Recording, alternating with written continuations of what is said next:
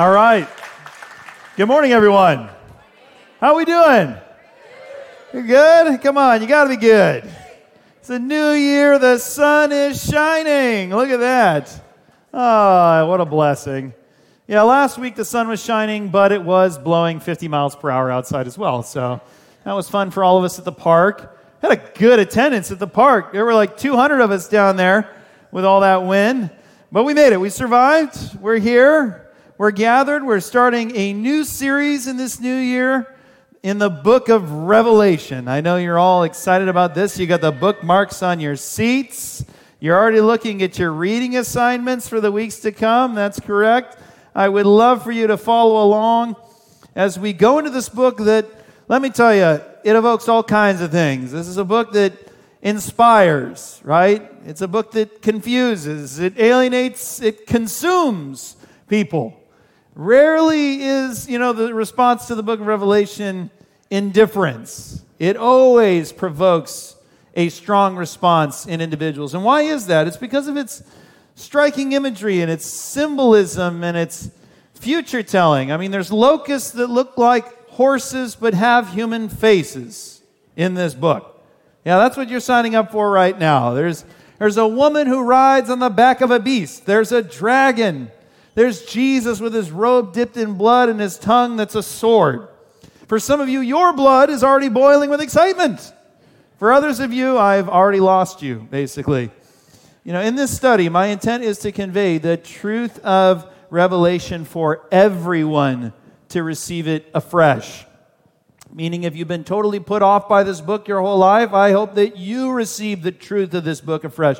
Maybe you've been engrossed in it for your whole spiritual walk. I hope that you receive the truth of it afresh.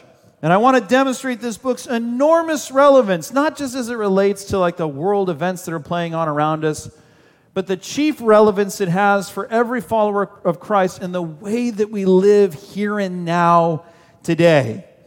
A little background before we jump into reading and beginning the book. The book of Revelation was written by the Apostle John. He's the writer of the Gospel of John, the 3 letters, the pastoral letters that are named after him. He wrote it while he was exiled on the island of Patmos, which is a Roman prison colony.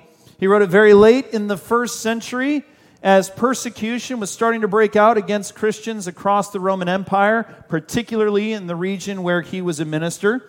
He wrote it in response to a vision he was given while on the island of his exile. As we'll soon read, an angel commanded him to write down what he was going to be shown so that he could share it with us. He could distribute it to the church.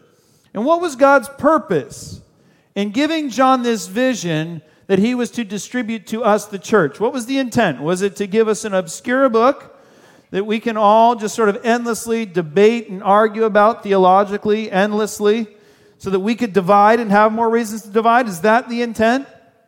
Was the intent in God giving John this revelation and distributing it to us that we would have this chronological answer key for all the world events, how they're going to play out so that we can be prepared for them? Was that the purpose? Was it to inspire fear and suspicion regarding the powers and forces of evil at work in our world today? I think the book of Revelation has been leveraged to all those ends. But I want to state, and I'll state this again later in our study this morning, that, and I think the book will make itself clear, that all those ends, and many of the ends that this book has been leveraged for, are the opposite of God's intent for his purpose in giving it to us in the first place. God's intent and John's intent was to provide a pastoral letter and prophecy to the church through all ages that would help us understand the nature of the spiritual battle that's taking place in our world in the here and now. That the church that we find ourselves in the midst of, and he's casting that spiritual battle that's presently happening in light of the absolute sovereignty and power that God presently has, and in light of the assured victory that has already been established through Jesus' work on the cross. So the effect of Revelation on the believer should be to encourage faith and confidence in God and stir up faithfulness in God's people, despite the worldly pressures that persist around us. For as Jesus declares at the very end of the book, Revelation chapter 22, verse 7, I am coming, And blessed is he and she who keeps the words of this book, of this prophecy. So it has to do with us maintaining faithfulness, for us changing the way we live in the present day. Now, key to interpreting the book and understanding its content is understanding the way in which it was written. What are we really getting into here? And I mean, some of you, you're from church backgrounds where you got into this book 10 times, right? Others of you, the church background, never even touched it. Some of you are new in the faith. You're going, what in the world? This is a lot of setup for a book. What are we stepping into? Look, the book of Revelation is a mixture of different literary genres. The main encapsulating genre that you'd put it in is apocalypse writing, meaning it's speaking of all this divine imagery. There's several Old Testament books that have sort of this same sort of apocalypse-style genre to it. Ezekiel, Zechariah, parts of Isaiah. So that's like the chief overriding genre. But you've also got a pastoral letter in here. This is also a letter from a pastor to churches. And we'll see that even in this first month of the study. There's like literal letters, but the whole thing is a letter. And there's also prophecy. It calls itself a book of prophecy, meaning God is speaking to his people through all times, how they're to live in accordance with his plans and purposes. It's a mixture. Revelation is like the platypus of the New Testament. And that's what makes it so interesting for some people, and that's what makes it so off-putting for other people. Revelation is extra. It just is. It's like us, our household, after we bought a cat for Christmas. We had the 5 kids, we had the dog, and then we added the cat. It's just extra. It's just a lot to handle. And that's supposed to be the case. Revelation is supposed to be extra. We're going to get into that in the future. But a lot of the obsession with this book focuses on its future telling, the projecting that it does on into world events that are to come. Do you understand? A vast majority of this book actually refers to the past. In fact, this book is more connected with the past maybe than any other book in the Bible. Scholars estimate there are 500 allusions in this book alone to Old Testament texts. They estimate on Paul's side, all of his writings combined, there's only 200. So as much as this book is about the future, and as much as it's about things that are going on today and how we ought to live in accordance with keeping the words of the prophecy, it's also about uniting everything God has done in the past. So if you're an Old Testament buff, you're so excited right now. But unfortunately, many of you would not say that you're well-versed in the Old Testament. So again, that can just be one more reason you're intimidated. Now let me encourage you. You've got me. You've got me for the next 3 months to help be your guide. Is that encouraging? I don't know. I'm your guide through this next 3 months. And, I'm going to just state up front, I'm an imperfect guide. I don't know everything there is to know about Revelation. I don't have an exact interpretation for all the signs and the mysteries that are contained in this book. And if I were to guess, I'd be wrong. And I don't know if that's encouraging, again, but I think it's better. You choose. Would you rather have someone who admits they don't know? Or would you like to have somebody who says they know and they're wrong the whole time? Because that's basically anyone who says they have all the answers to it, they are wrong. So I'm just admitting to you from the outset, I don't have all the answers. I'm your guide. I'm not your Lord.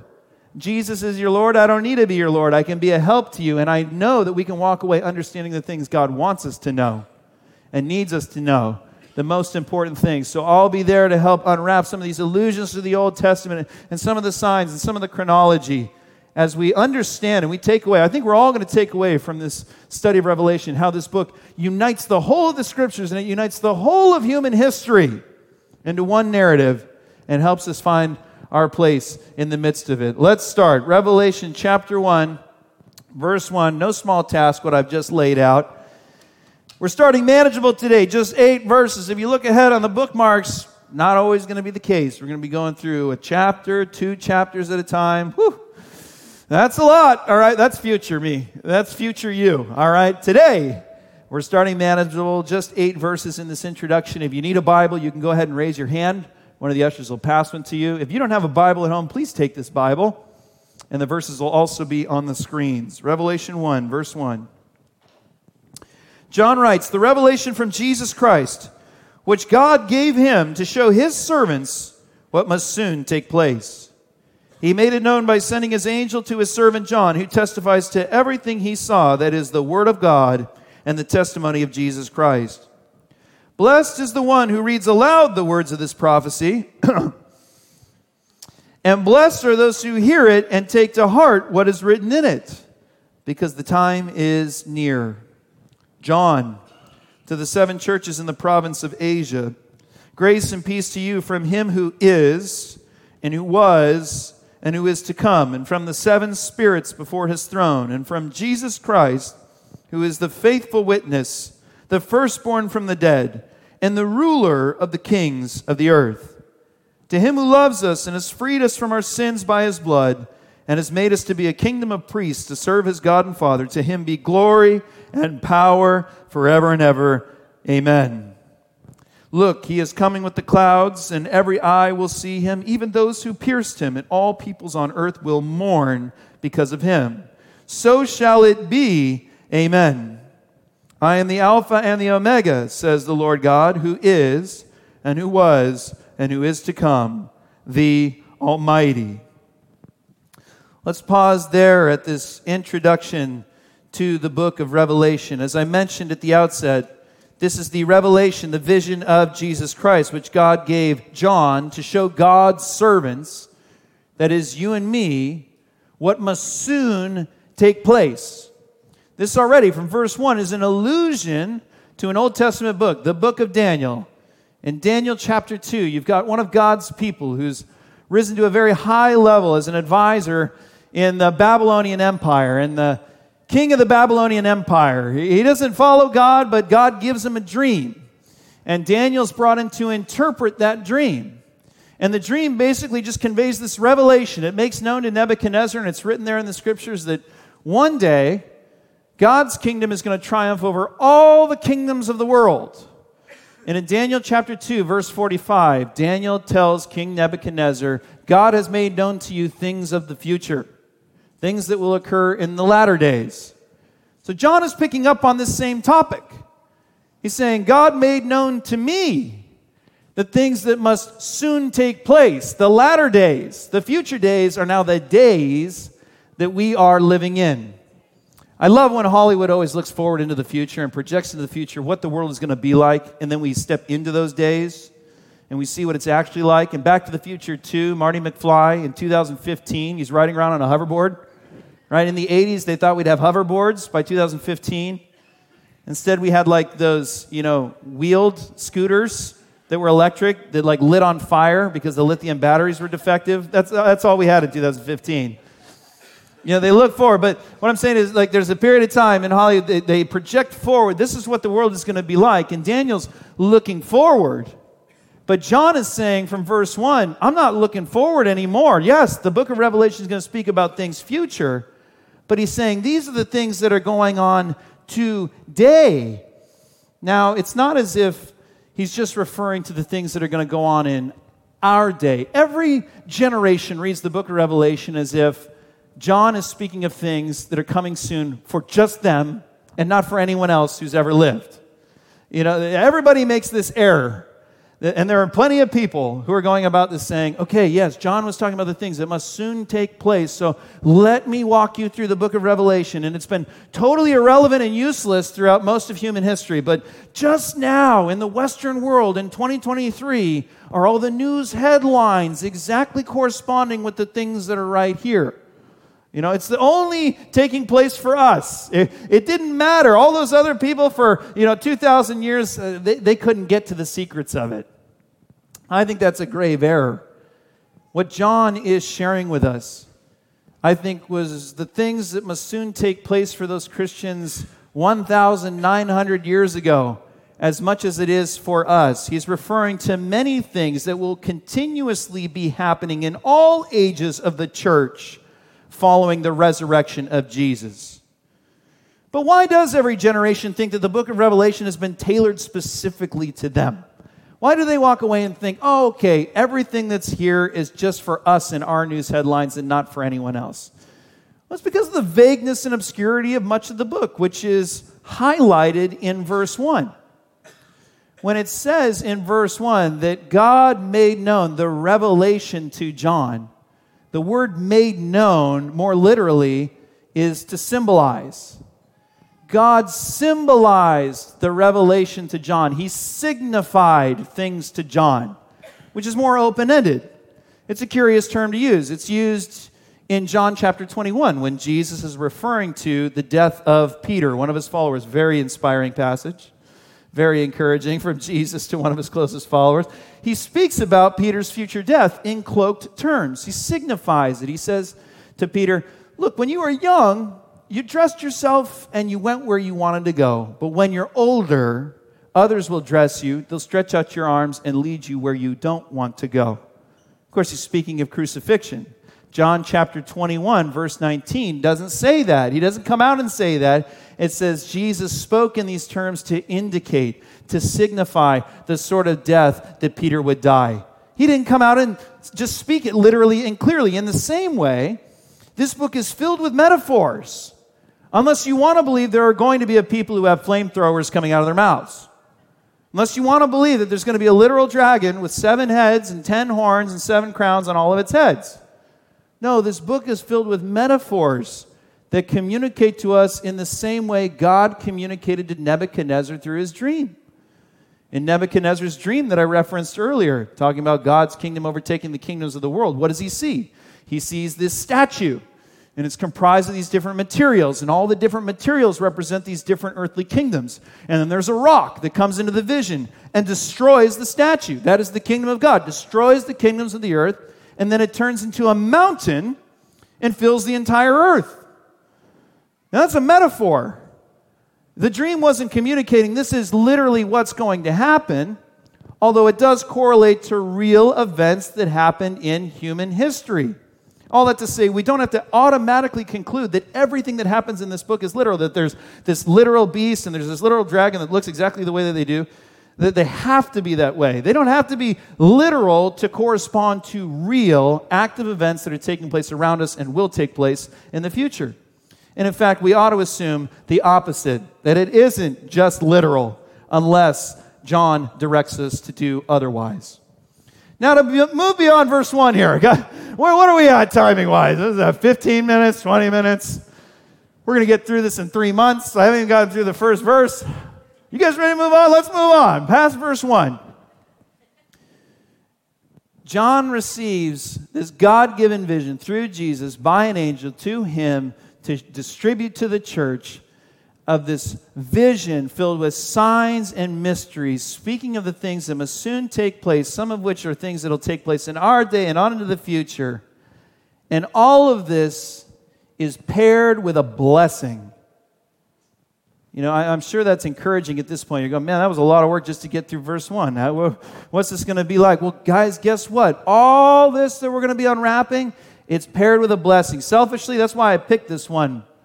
Because verse 3 says, I'm blessed if I read this aloud in the assembly of God's people. So for 3 months, that's exactly what I intend to do. We're going to read through this entire book aloud in our gathering. But it says, you're blessed. You're blessed if you hear it.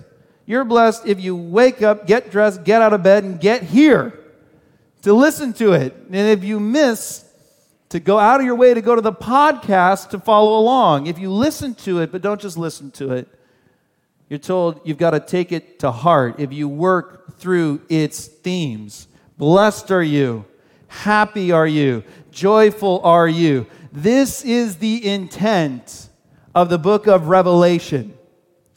If you utilize and teach and understand the book of Revelation correctly, it will produce in a believer blessing.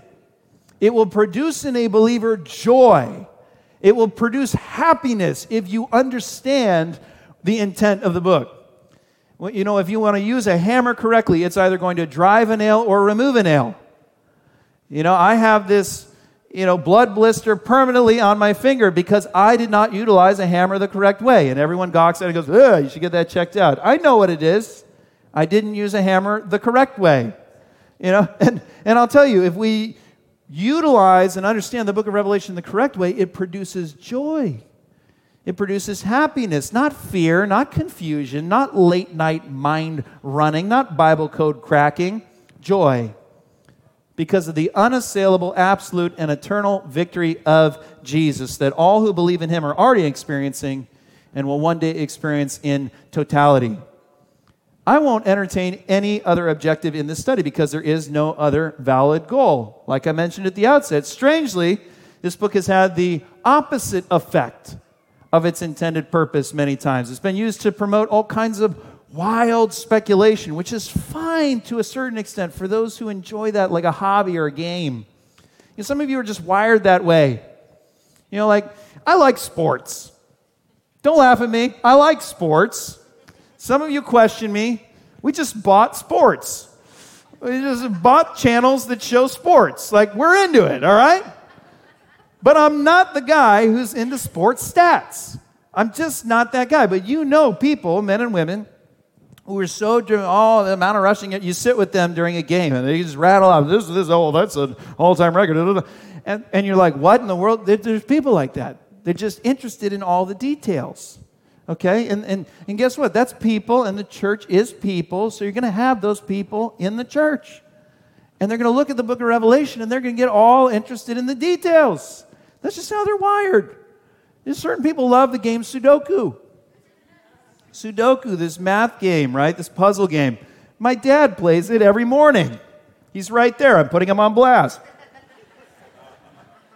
I think he does his devotions first, and then he does his Sudoku. He's got his priorities in line. Excuse me. So, that desire to crack that puzzle and that code, I don't think my dad carries this over into the book of Revelation, but there's certain people who are just that way. They just want to crack the code. They want to solve the book of Revelation like a Rubik's Cube. They're wired that direction. And that's fine to a certain extent. We can all play that game. Like, for instance, let me just give away one of the answers. I believe the mark of the beast in Revelation is a sign and symbol for smartphones. I'm going to tell you that over and over and over again. The mark of the beast, if you're not aware of what it is, just a mark of evil. I think it's smartphones. And that's why I don't have one. And you all do. And you all should be worried. I don't believe that, but I kind of do believe that. And you're going to find out. But I say, that's fun. We can all play that game. But a lot of people take that too far. And there's a lot of careless pastors and interpreters who disturb the peace of many Christians because they go too far in trying to crack the code. And there are those who walk away with a false pride and confidence, like they think they have some special spiritual insight into everything that's going to take place in the world. And the sad part of it is they don't. They don't know what's going to happen. So let me just clarify and say I do believe each generation should see themselves in the book of Revelation because of its timeless relevance for all generations. And it does speak to every generation as the events of this book continuously apply to the days in which we live. As I suggested before, the only error is to think that they apply exclusively to the times in which we live. And so we get overeager in naming and clarifying every sign and mystery, as if that's what it means to take the book to heart. Some people walk away, I got to listen, I got to take it to heart. That means I've got to crack the code, I've got to solve it all. As if that would produce blessing and joy and righteousness and faithfulness. Trying to crack the code and trying to have a right answer for every sign and mystery is not what will produce joy and righteousness and faithfulness. But what John says in verse 4 and continuing will produce those outcomes. He says, John, to the 7 churches of the province of Asia, 7 being the most popular number of the book, 7 symbolizing completeness, as in the 7 days of creation, as in the 7 days in the book of Leviticus that one would have to go from ritual uncleanness to cleanness. The 7 times they marched around the walls of Jericho before they blew the trumpet and the walls fell down. So this is addressed to the 7 churches. And sure, churches of John's day, but the whole church, the complete church, the church through all generations and times. And here's where the joy comes to all of us in verse 4. Grace and peace to you from he who is, and who was, and is to come. You would think when John's referring to God, it would be who was and is to come. But the emphasis and the first descriptor given to God, the God who is, who was, and is to come.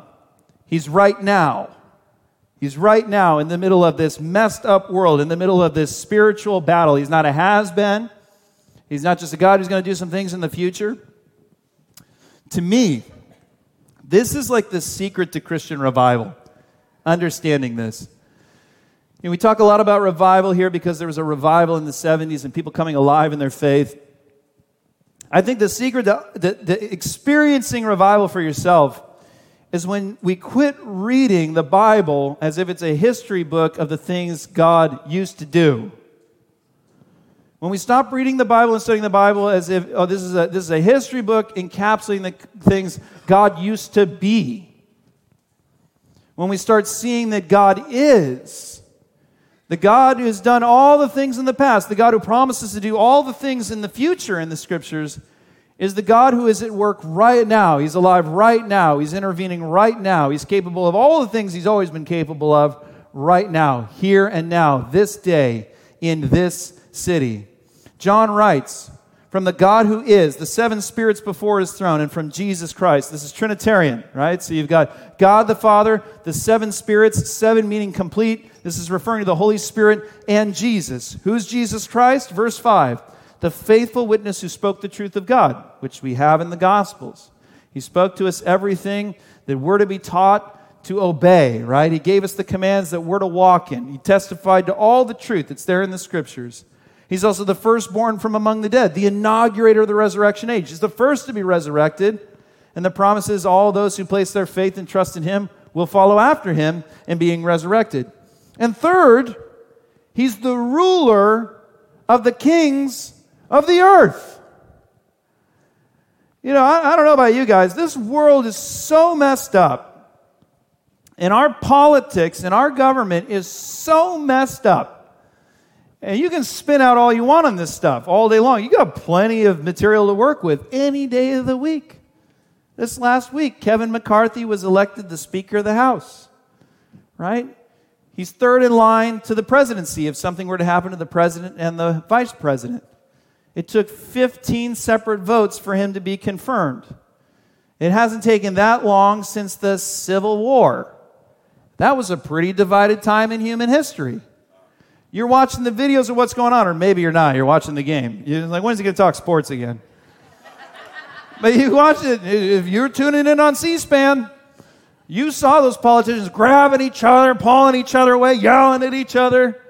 This world is so messed up. This government is so upside down. And I could say that now. I could say that yesterday. I could say that 2 years ago. I could say it 300 years ago. But I'm waiting for the American church to realize who's leading it. I'm waiting for the American church to have faith in what it has faith in, to believe in what it says it believes. Who is leading the church? Jesus. Jesus is the ruler of the kings of the earth. He rules the world now. He said, when He came, resurrected. Now you can praise. We're going to praise here in a second. You want to get started early, more power to you. I'm with you. When He was resurrected, He didn't say, all authority in heaven and on earth is going to be given to me later on, guys, when I show back up. He showed up and He said, all authority in heaven and on earth has been given to me. Now. I have it right now. The world doesn't always look like it's not always playing out the way that you would expect. But I am the ruler of the kings of the earth today. I'm waiting for us, the American church, to realize, to have faith in what we already have faith in. He's ruling. He ruled in 2020. He ruled in 2021. He's going to rule in 2023 and 2024 and onward. And that should evoke praise. That's the joy. That's the celebration. That's what happens for John.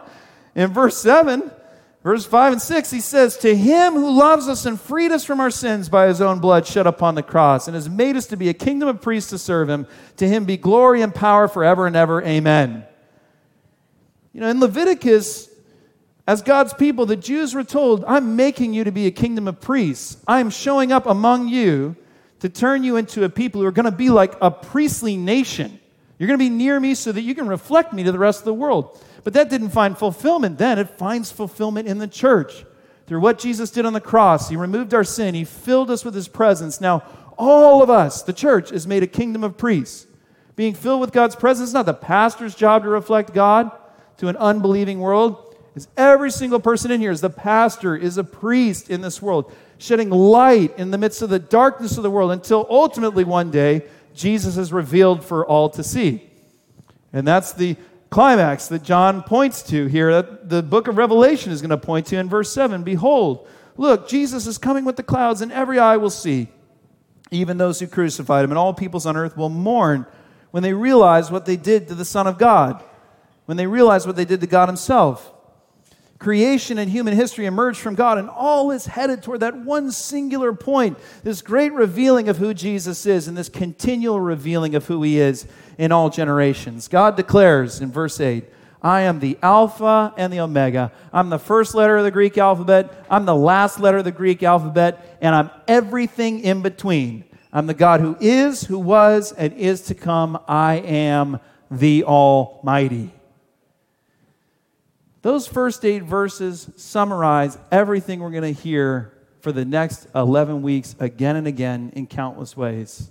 And it's going to deepen our faith, our confidence, and our joy ultimately in the end. Let me give you 3 takeaways as we begin this journey together, as we step into this greater study of Revelation. Number 1, I want all of us to realize the effect of Revelation on our lives is blessing.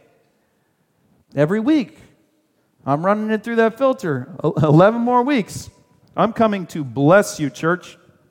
Because John wrote to bless. God gave John that vision in order to bless the church in the midst of some difficult times. The proper effect, the proper result for the faithful believer is to be blessed, is to be happy. It'll make us joyful. When we not just know what God will do at some future time, but when we understand how he's at work now, we're given confidence and faith. Number 2, revelation must be heard and taken to heart. So guys, I'm telling you up front, it's going to be worth the effort.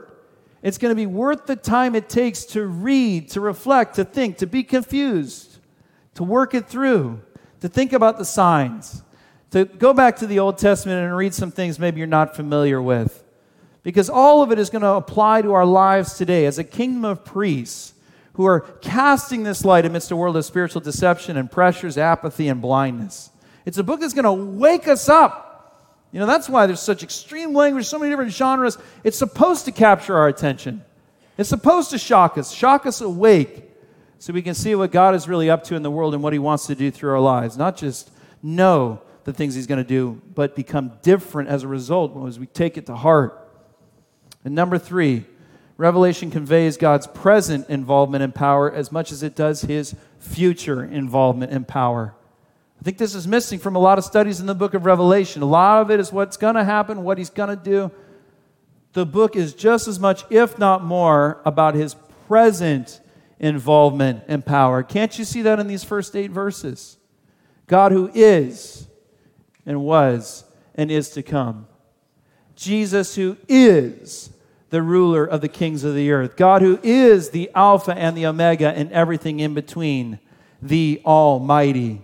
He is not handicapped by the kingdoms of the world, by governments, by influential world leaders, or by world events. There's nothing that takes place outside of his view. Everything in human history is working in accordance with his perfect purpose to reveal his son Jesus and to defeat evil eternally.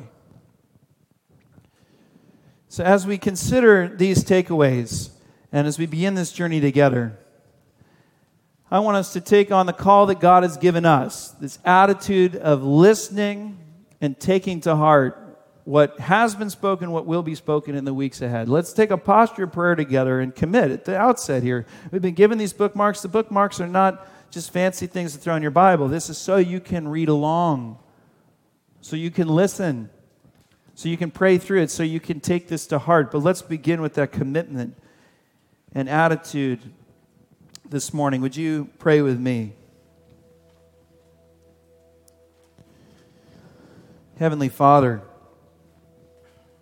I thank you that you haven't just done things in the past. You don't just promise to do some things in the future. You're active, you're at work in the world today. The authority of your Son, Jesus, is not something reserved for some future date. He is presently the ruler of the kings of the world. And though it doesn't always seem like it, God, we we'll know and we will understand in a deeper and deeper way just how at work you are in the midst of the spiritual battle that is this world. And so, Lord, would you wake us up? Would we hear you? Would you speak in terms that really get through to us? Sometimes it is to confuse us. Sometimes it is to alarm us. But only to wake us up so that we can be awakened to the truth, so that we can be encouraged, so that we can be blessed and built up. God, awaken us, because there is a spiritual battle taking place. So often, God, we're led to places of complacency or compromise. We fall asleep with the gift of life that you've been giving us, the calling that you've given us.